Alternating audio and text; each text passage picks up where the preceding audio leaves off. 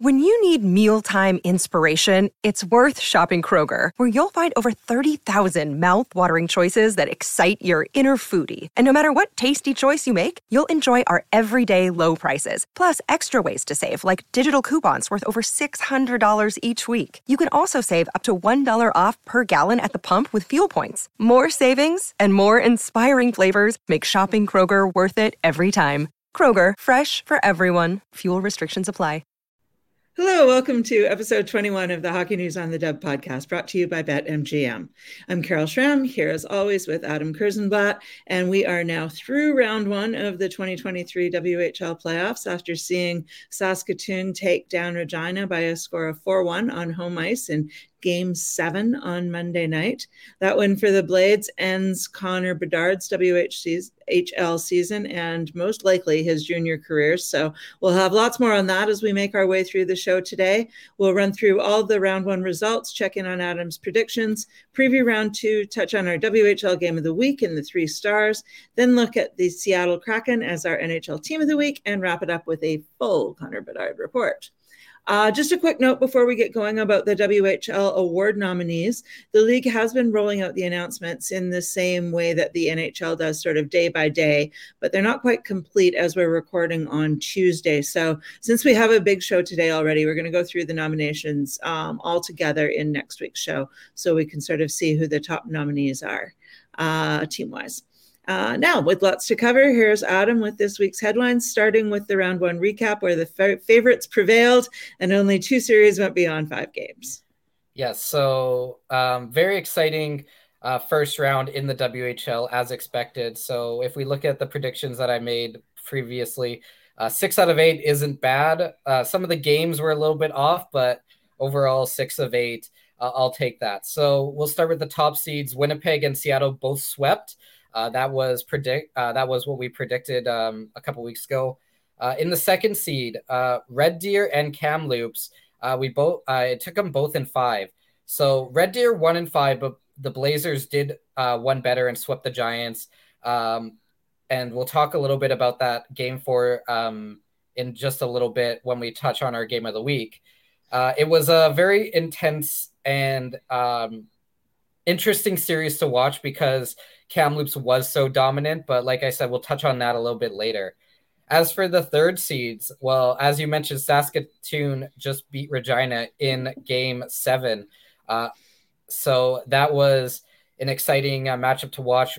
We had them in 6, as well as Portland over Everett in 6, but that one only took 5 games. So that was the third round versus 6. Those both were really exciting series. And as for the fourth round, this is where I predicted both 5th seeds would sweep upset the 4 seeds. Those were my 2 mistakes. So Moose Jaw swept Lethbridge, and that was mainly because they got their suspended players back.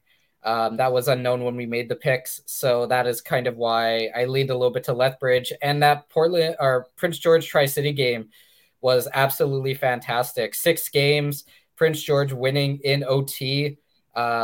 First time in over a decade that they've won a series with, of course, Chase Wheatcroft, who we've talked about countless times on this podcast over the last couple of weeks, playing the hero in OT. Thomas Sukanik, fantastic for Tri-City, the draft eligible goaltender. So that's kind of where we stand as of the first round.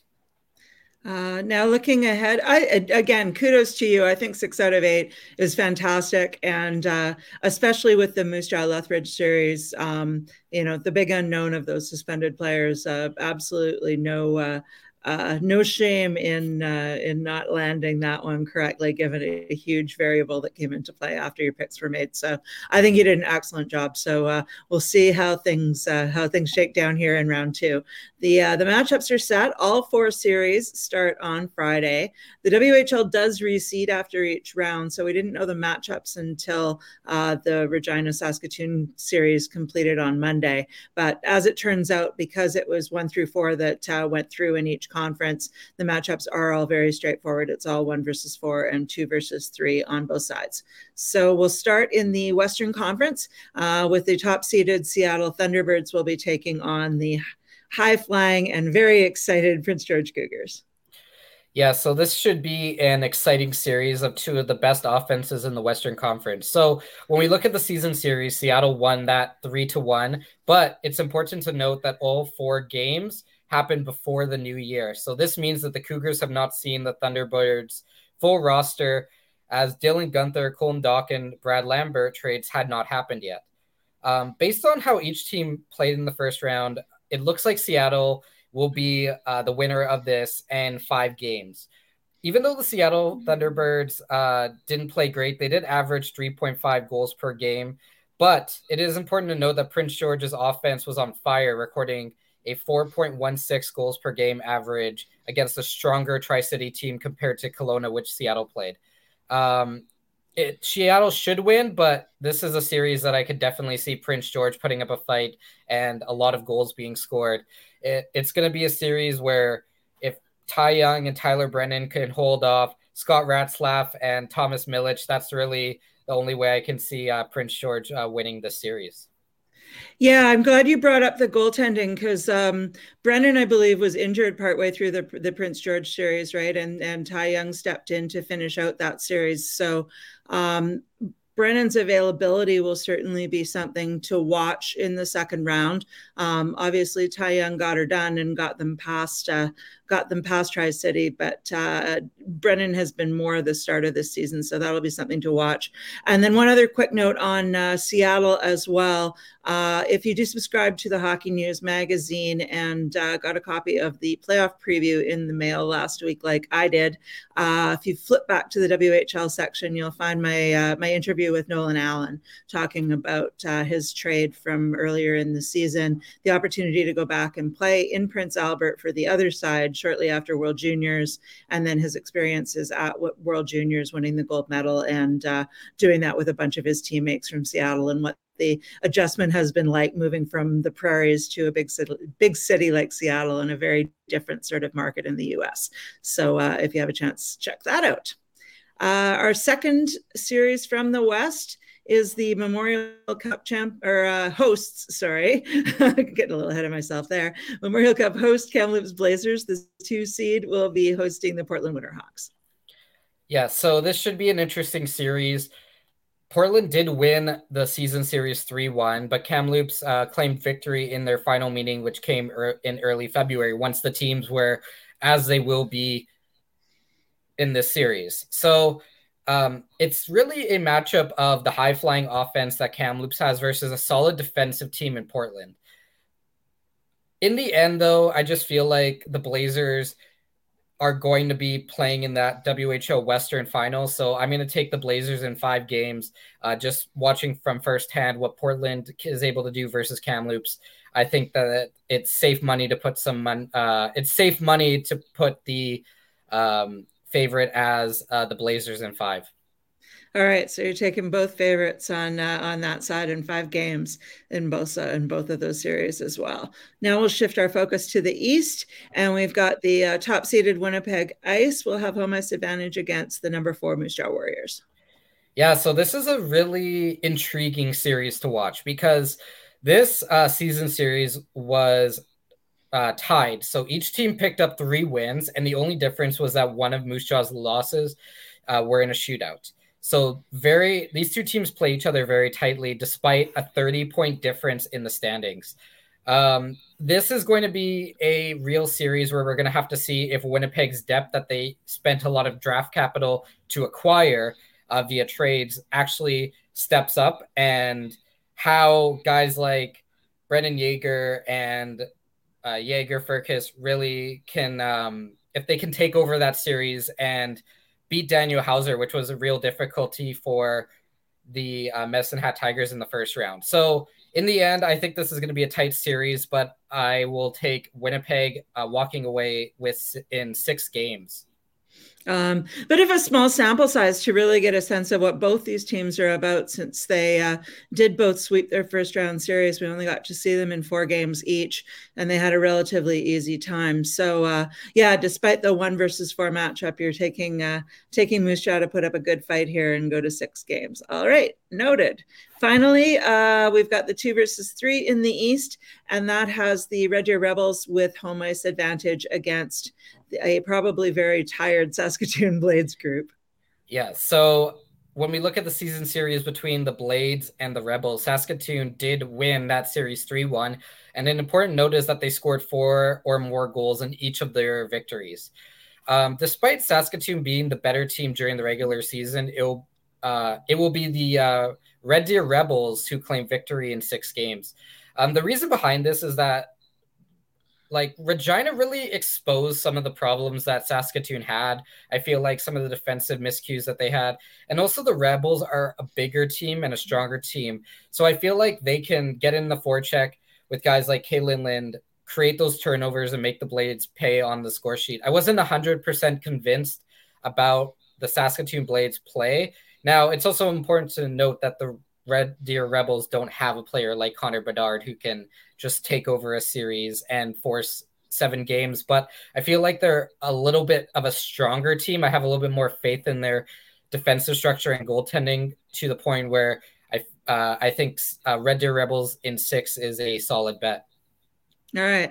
So to sum up, we've got 4 bets on the favorites, which seems like a logical way to go after all the favorites went through in round 1. Series going 5 games on the west side and 6 games on the east side. That is so easy to remember. I will be able to keep track all the way through game by game as we are watching. Thank you, Adam, once again for putting your neck on the line and making those predictions. Up next, we'll turn to our WHL game of the week, and that's a game that you were in the house for at the Langley Events Center, the 4th and deciding game between the Kamloops Blazers and the Vancouver Giants. Yeah, so in what was a back-and-forth game, the Kamloops Blazers defeated the Vancouver Giants 5-4 with 1.5 seconds left in overtime to advance to the second round. It was actually the second goal that the Kamloops Blazers scored with about 1.5 seconds left, as the other one came in the first period. So a little bit lucky, scoring those last second goals to put your team ahead and then put your team into the second round. So of note, it was the 20-year-olds for the Vancouver Giants that really stepped up. So we'll start with Jesper Vikman, a recently signed Vegas Golden Knights goaltending prospect. He made 62 saves on 67 shots and also recorded an assist in the game. So not a bad way to make your final WHL start. And also Captain Ty Thorpe scored a hat trick and added an assist, factoring in on each of Vancouver's 4 goals.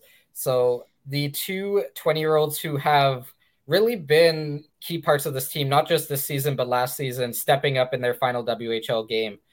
On the Kamloops side, it was no surprise that Olin Zellweger was the hero in overtime as he finished the night with 2 goals and 1 assist. He is absolutely spectacular to watch. I actually think that he should be the BC division nominee for MVP, but we'll see what the GMs and everybody have voted on. And in goal, Dylan Ernst was also solid, stopping 31 of 35 shots he faced. In the end, it was Kamloops who showed off their depth and ability to create chances all night as they pulled off the sweep in the first round. And given that you watch the Giants a lot and still were sort of expecting that there was a good chance that they might get swept or go down in 5. Not really a surprising result with all the challenges that they have had. I guess the hype train is still on for the rookie whose name escapes me right now. I should have made a note. Samuel Honzik. Thank you. How did he do in the series overall? So Honzik's series was very interesting to watch because it felt like he was a little bit passive at the beginning and he started getting better as the series went on. So that might be just a little bit of nerves playing in your first WHL playoffs. But I do know that there were a ton of scouts who were really interested in watching him play. Obviously, he has a fantastic shot. That is kind of one of the defining factors of what makes him so good. He is massive, just built really well. And I just remember the first time I talked to him in training camp, I was shocked at how big he was. I read that he was over 6 foot in when the Giants drafted him in the import draft, but then actually seeing him, especially without skates on, I was like, whoa, that's pretty. This is a big kid who isn't afraid to throw hits. And then his speed, for a guy his size, he skates extremely well. So I think that if you look at his point total, you might be disappointed, but his overall play was getting better as the series went on, and he played a important factor in that game 4 overtime loss. He was really good in that overtime loss in the end. Yeah, and as a Slovak player, we'll talk a little bit more in a bit about World Championships. But have you heard anything about whether he might get a slot on the Slovak team? I have not heard anything as of yet on whether he will be available to play and selected for Slovak team. Remember, he did suffer a couple injuries this year, so yeah, I wouldn't be surprised if he kind of sat back and just rested up for the combine and the draft. But he definitely has the skill to play on that Slovak team, and I also think that it depends on which NHL players say yes. So that will be something to watch in the next coming weeks as these teams start to get announced. I believe probably in the next 2 weeks, based off the schedule. Yeah, absolutely. Yeah, the injuries were the reason why I was wondering, because his body of work is a little bit smaller than you would expect. It's not a full season because of the injuries that he suffered. So I just know that for a draft eligible player to go to Worlds, it's another opportunity to get in front of a lot of scouts, and especially playing against men, show that whether or not he has the tools to make that happen. But as mentioned, we will get back to that a little bit later on with another player whose name has been connected as a possible World Championship candidate. Let's move on from our tangent here, get back on track with the 3 stars of the week. So we're starting off with Saskatoon and Igor Sidorov. Yeah, so Igor Sidorov, without his strong play, the Saskatoon Blades would probably not be headed to the second round. Draft eligible prospect, recorded 5 goals and 9 points in his 5 games this week, and had a point in every single one of Saskatoon's 5 games since we last recorded. His best performance, though, came in Game 4, with Saskatoon down 2-1 in the series and needing a win. He scored a third-period goal that really got Saskatoon back into the game, and then the overtime winner to help the Blades even the series. He finished the series with 10 points in 7 games and is tied for the WHL lead in points among players who are still playing in the playoffs. Yeah, we'll talk about that a little bit more in a bit, too. Second star, we turn to Red Deer and Jaden Grube. Yes, Jaden Grube, the New York Rangers 2021 third-round pick, was an assist machine, recording 8 assists in 2 games to help Red Deer sweep Calgary. Listed at 6'3", 203-pound center, he was dominant in the faceoff dot, winning 63% of his faceoff. He's been Red Deer's captain for the last 3 years, and he's leading by example, as this could be his final WHL season since he is a 2003-born player. Actually, right before recording this, Frank Cervelli of Daily Faceoff reported that the Rangers would not be signing him. So this will be an interesting name to watch. What teams are interested in him, because he has the size, he's a right shot center, and that generally is the type of prospect and player profile that teams look for to add to their prospect pool. Yeah, and the situation with the Rangers, I think, is just overcrowding. That's a situation where they went through their rebuild. They collected 1 million draft picks, and 500,000 of their draft picks have ended up hitting. So they've got too many prospects in the puddle now, and need to make some hard decisions. I don't think it's really too much of a reflection. And as you said, Grube has been started off really well in these playoffs. First start, we are looking at a player who has been eliminated. So one last shout out to Tyler Palmer, the goalie from the Everett Silvertips. Yeah, so Tyler Palmer, the Silvertips goaltender, was phenomenal as he fought to keep Everett alive in the first round. So since we last recorded in Game 4, facing elimination, he posted a 20-save shutout in front of his home fans to keep the season alive. And then in Game 5, unfortunately, his 40-save performance wasn't enough as Portland defeated Everett in overtime to take the series. The 2003-born goaltender is undrafted, so he may be back next season in the WHL. But it wasn't a bad performance for his first career postseason chance, as he made 146 saves on 162 shots over the 5-game series. Yeah, congrats to Tyler on a strong showing in his playoff debut, as you mentioned. Now we'll turn to our NHL team of the week, and we had to leave a good amount of time for the Seattle Kraken today because they've got quite a few fingers in the WHL pie at various levels. Yeah, wearing my Seattle Kraken t-shirt as we record right now in honor of their 100-point season, which, I mean, I didn't predict. I don't know if anybody really predicted that they would have the season that they have. So exciting times with playoffs in year 2 for the Kraken. So as the Kraken have only been part of the NHL for 2 seasons, they haven't built up a strong WHL prospect pool yet, and that's understandable. So at the moment, they only have one player in their prospect pool who is currently playing in the WHL, and that is Jaeger Furkis, the Moose Jaw Warriors forward. So 5'10", 154-pound right winger, was drafted in the second round in 2022, 35th overall. A dynamic offensive winger who can score from anywhere on the ice. He posted a career-high 88 points in 66 games this season. He also had 10 points in Moose Jaw's first-round sweep of Lethbridge. A smaller player, will be interesting to see how he fits into Seattle's plans going forwards based off their roster, because they seem to fit or seem to want to bring in those bigger, stronger type players, and that doesn't really profile with the way Jaeger Furkis plays. Born in Irma, Alberta, he comes from the same town as Seattle Thunderbirds goaltender Scott Ratzlaff. And Ratzlaff has another Kraken connection as well. His first cousin is defenseman Carson Soucy, who is one of those big boys on the Seattle blue line. He's an Alberta boy, but didn't play in the Dub. He went the AJHL route with Spruce Grove, and then spent 4 years at the University of Minnesota Duluth before breaking into the NHL. Now, what about at the AHL level?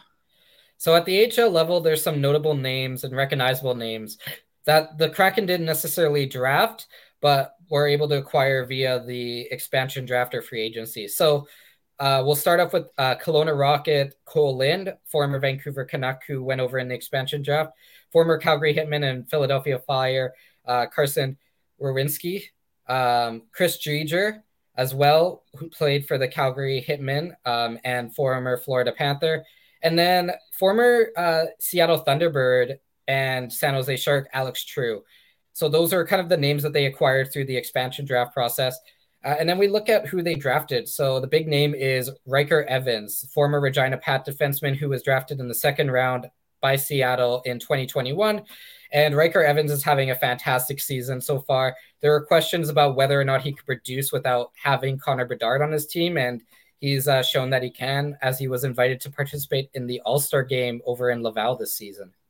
And a real shout out to Seattle's development system too, with the success of their AHL team. In their first season, Coachella Valley has been right up at the top of the AHL standings. And considering, as you mentioned, that they haven't had years to build a prospect pool, it's really impressive that they've been able to build a competitive AHL team and have enough depth at that level that's going to be able to support their main squad. And they've dipped in a few times over the course of the year. So, team building 101 by Seattle, despite all of the criticism that they took initially at the expansion draft for the way that they mapped things out. It all seems to be working. So let's go through some of those WHL players that are rich in the main roster.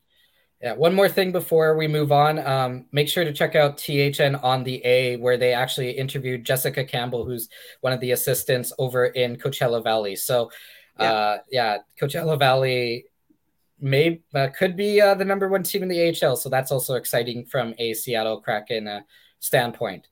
Moving on, as you said, to the NHL level. So plenty of former WHLers, including another Regina Pat legend in Jordan Eberle, also Team Canada World Junior legend. We also have former Calgary Hitmen and CHL Memorial Cup most outstanding goaltender from 2010 and Martin Jones, as well as Oliver Bjorkstrand, who won Player of the Year in the WHL as a member of the Portland Winterhawks during the 2014-15 season. Other players are also former Kootenay Ice captain Cale Fleury and former Tri-City American Morgan Geekie. I love that. I love that Seattle has leaned in hard to its roots on a whole bunch of different levels and populated their roster with a bunch of West Coast boys to keep it going. And seeing Jordan Eberle as the sage old veteran now is it just makes you realize how fast time goes by. That World Junior moment still feels like it was yesterday. Connor Bedard's World Junior moment, of course, was practically yesterday. So let's move on to him. the WHL playoffs portion of his season has now concluded after 7 games with 10 goals and 10 assists, and will take us through the last week of this round between Seattle and Regina. Yeah, so Connor Bedard was incredible this past week in his in his predicted final WHL games. So he posted 5 goals and 12 points in 5 games since we last recorded. So a breakdown of that is he had a goal and 2 assists in the Game 3 overtime loss. He followed it up with back-to-back 2-goal performances. Unfortunately, both of those were also losses, one coming in overtime, one coming in regulation. But then with his back against the wall, he responded with a goal and 3 assists to force a Game 7 with his game winner, with him scoring the game winner in a tightly contested 5-3 victory. As we mentioned, unfortunately, Bedard's season did come to a close in Game 7, where he recorded his potentially final WHL point, a primary system Regina's only goal of the game. In the end, he finished the 7-game series with 10 goals, 10 assists, and 20 points, and failed to record a point on just 6 of Regina's 26 total goals during the postseason. Yeah. I love that you mentioned that Regina actually did outscore Saskatoon in the series altogether. And just to put a pin on that one more time, Regina scored 26 goals in 7 games. Connor Bedard had points on 20 of those goals, and he had goals in 6 of the 7 games. The only game he didn't score in was Game 7. And that game was tight too. It was 1-0 going into the third period. So there was still room for more heroics. But just to put that into perspective a little bit too, we have to remember that Saskatoon went into this series 29 points ahead of Regina in the WHL standings. And for the most part, people didn't give Regina a hope at all. And that was where all the conversation earlier this season about whether or not Bedard would get traded to more of a contender was bubbling up from, the idea that he wasn't going to get a chance to have a strong playoff run with the Pats. So even though he only got to play 7 games, he is far and away the points leader in the WHL scoring race so far. The next player down is one of his teammates with 13. And as you mentioned before, the next players who are still alive and can add to their point totals are at 10 points. So they only have half the points that Bedard put up in the first round. And it'll be a fun game to watch and see how long it takes them to catch up to him and his first round performance. See if that can hold on the way that Connor McDavid did in the NHL last year, even though he went out before the Stanley Cup final. I guess the next thing is to really focus on the Connor Bedard sweepstakes in the NHL. We're into the last week, and the race is on between Columbus, Chicago, and Anaheim to see which team can finish last and secure the best odds of snagging that first overall pick in the draft lottery. The lottery is on May 8th.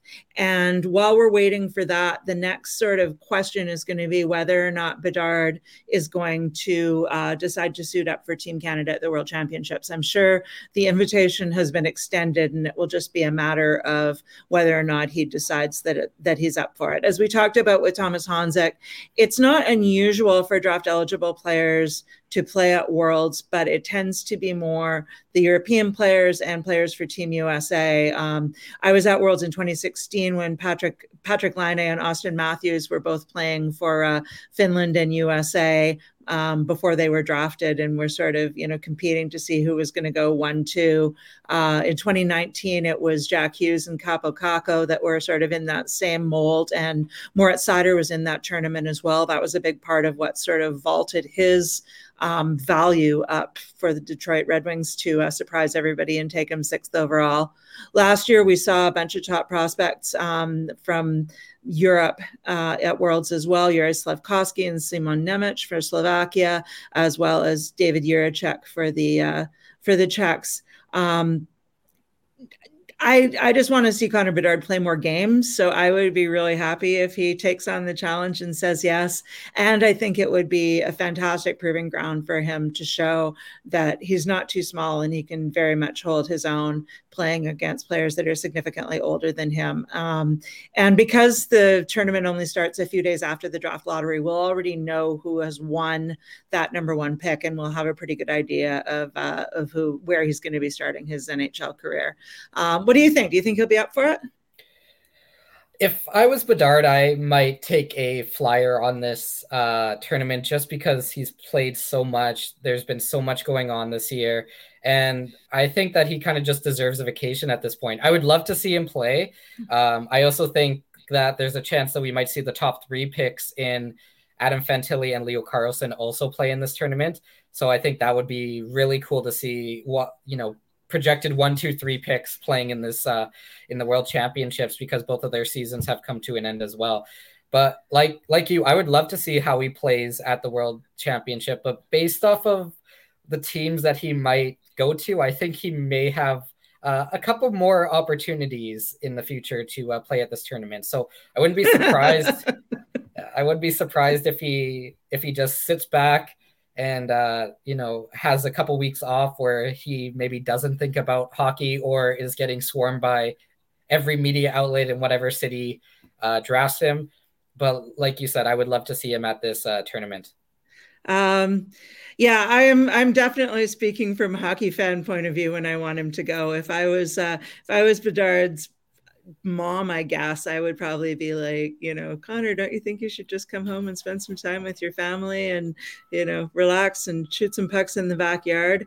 I think his, so-called hockey nerddom might help to determine whether or not he wants to do this.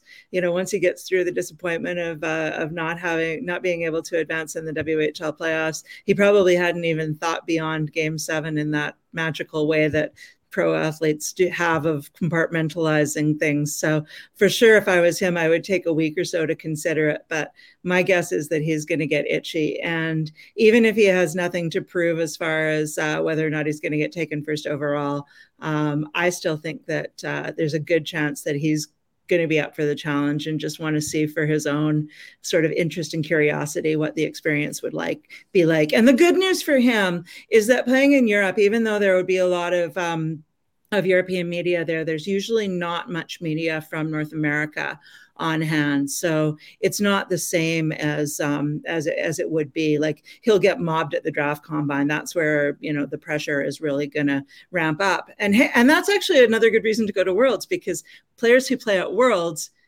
then end up skipping the draft combine because they're tired and they need to rest up, and then they don't have to do like the whole media thing at the combine. Quinn Hughes was one of those guys who played at the World Championship and then skipped the combine, and the advice of his well-connected father who works for the CAA agency. So that might be another thing to consider as well, Connor, if you're listening. It's a backdoor way that you might be able to sneak around your combine responsibilities. No, nobody needs to know your grip strength. Go play hockey against real other players. That'll be way more fun.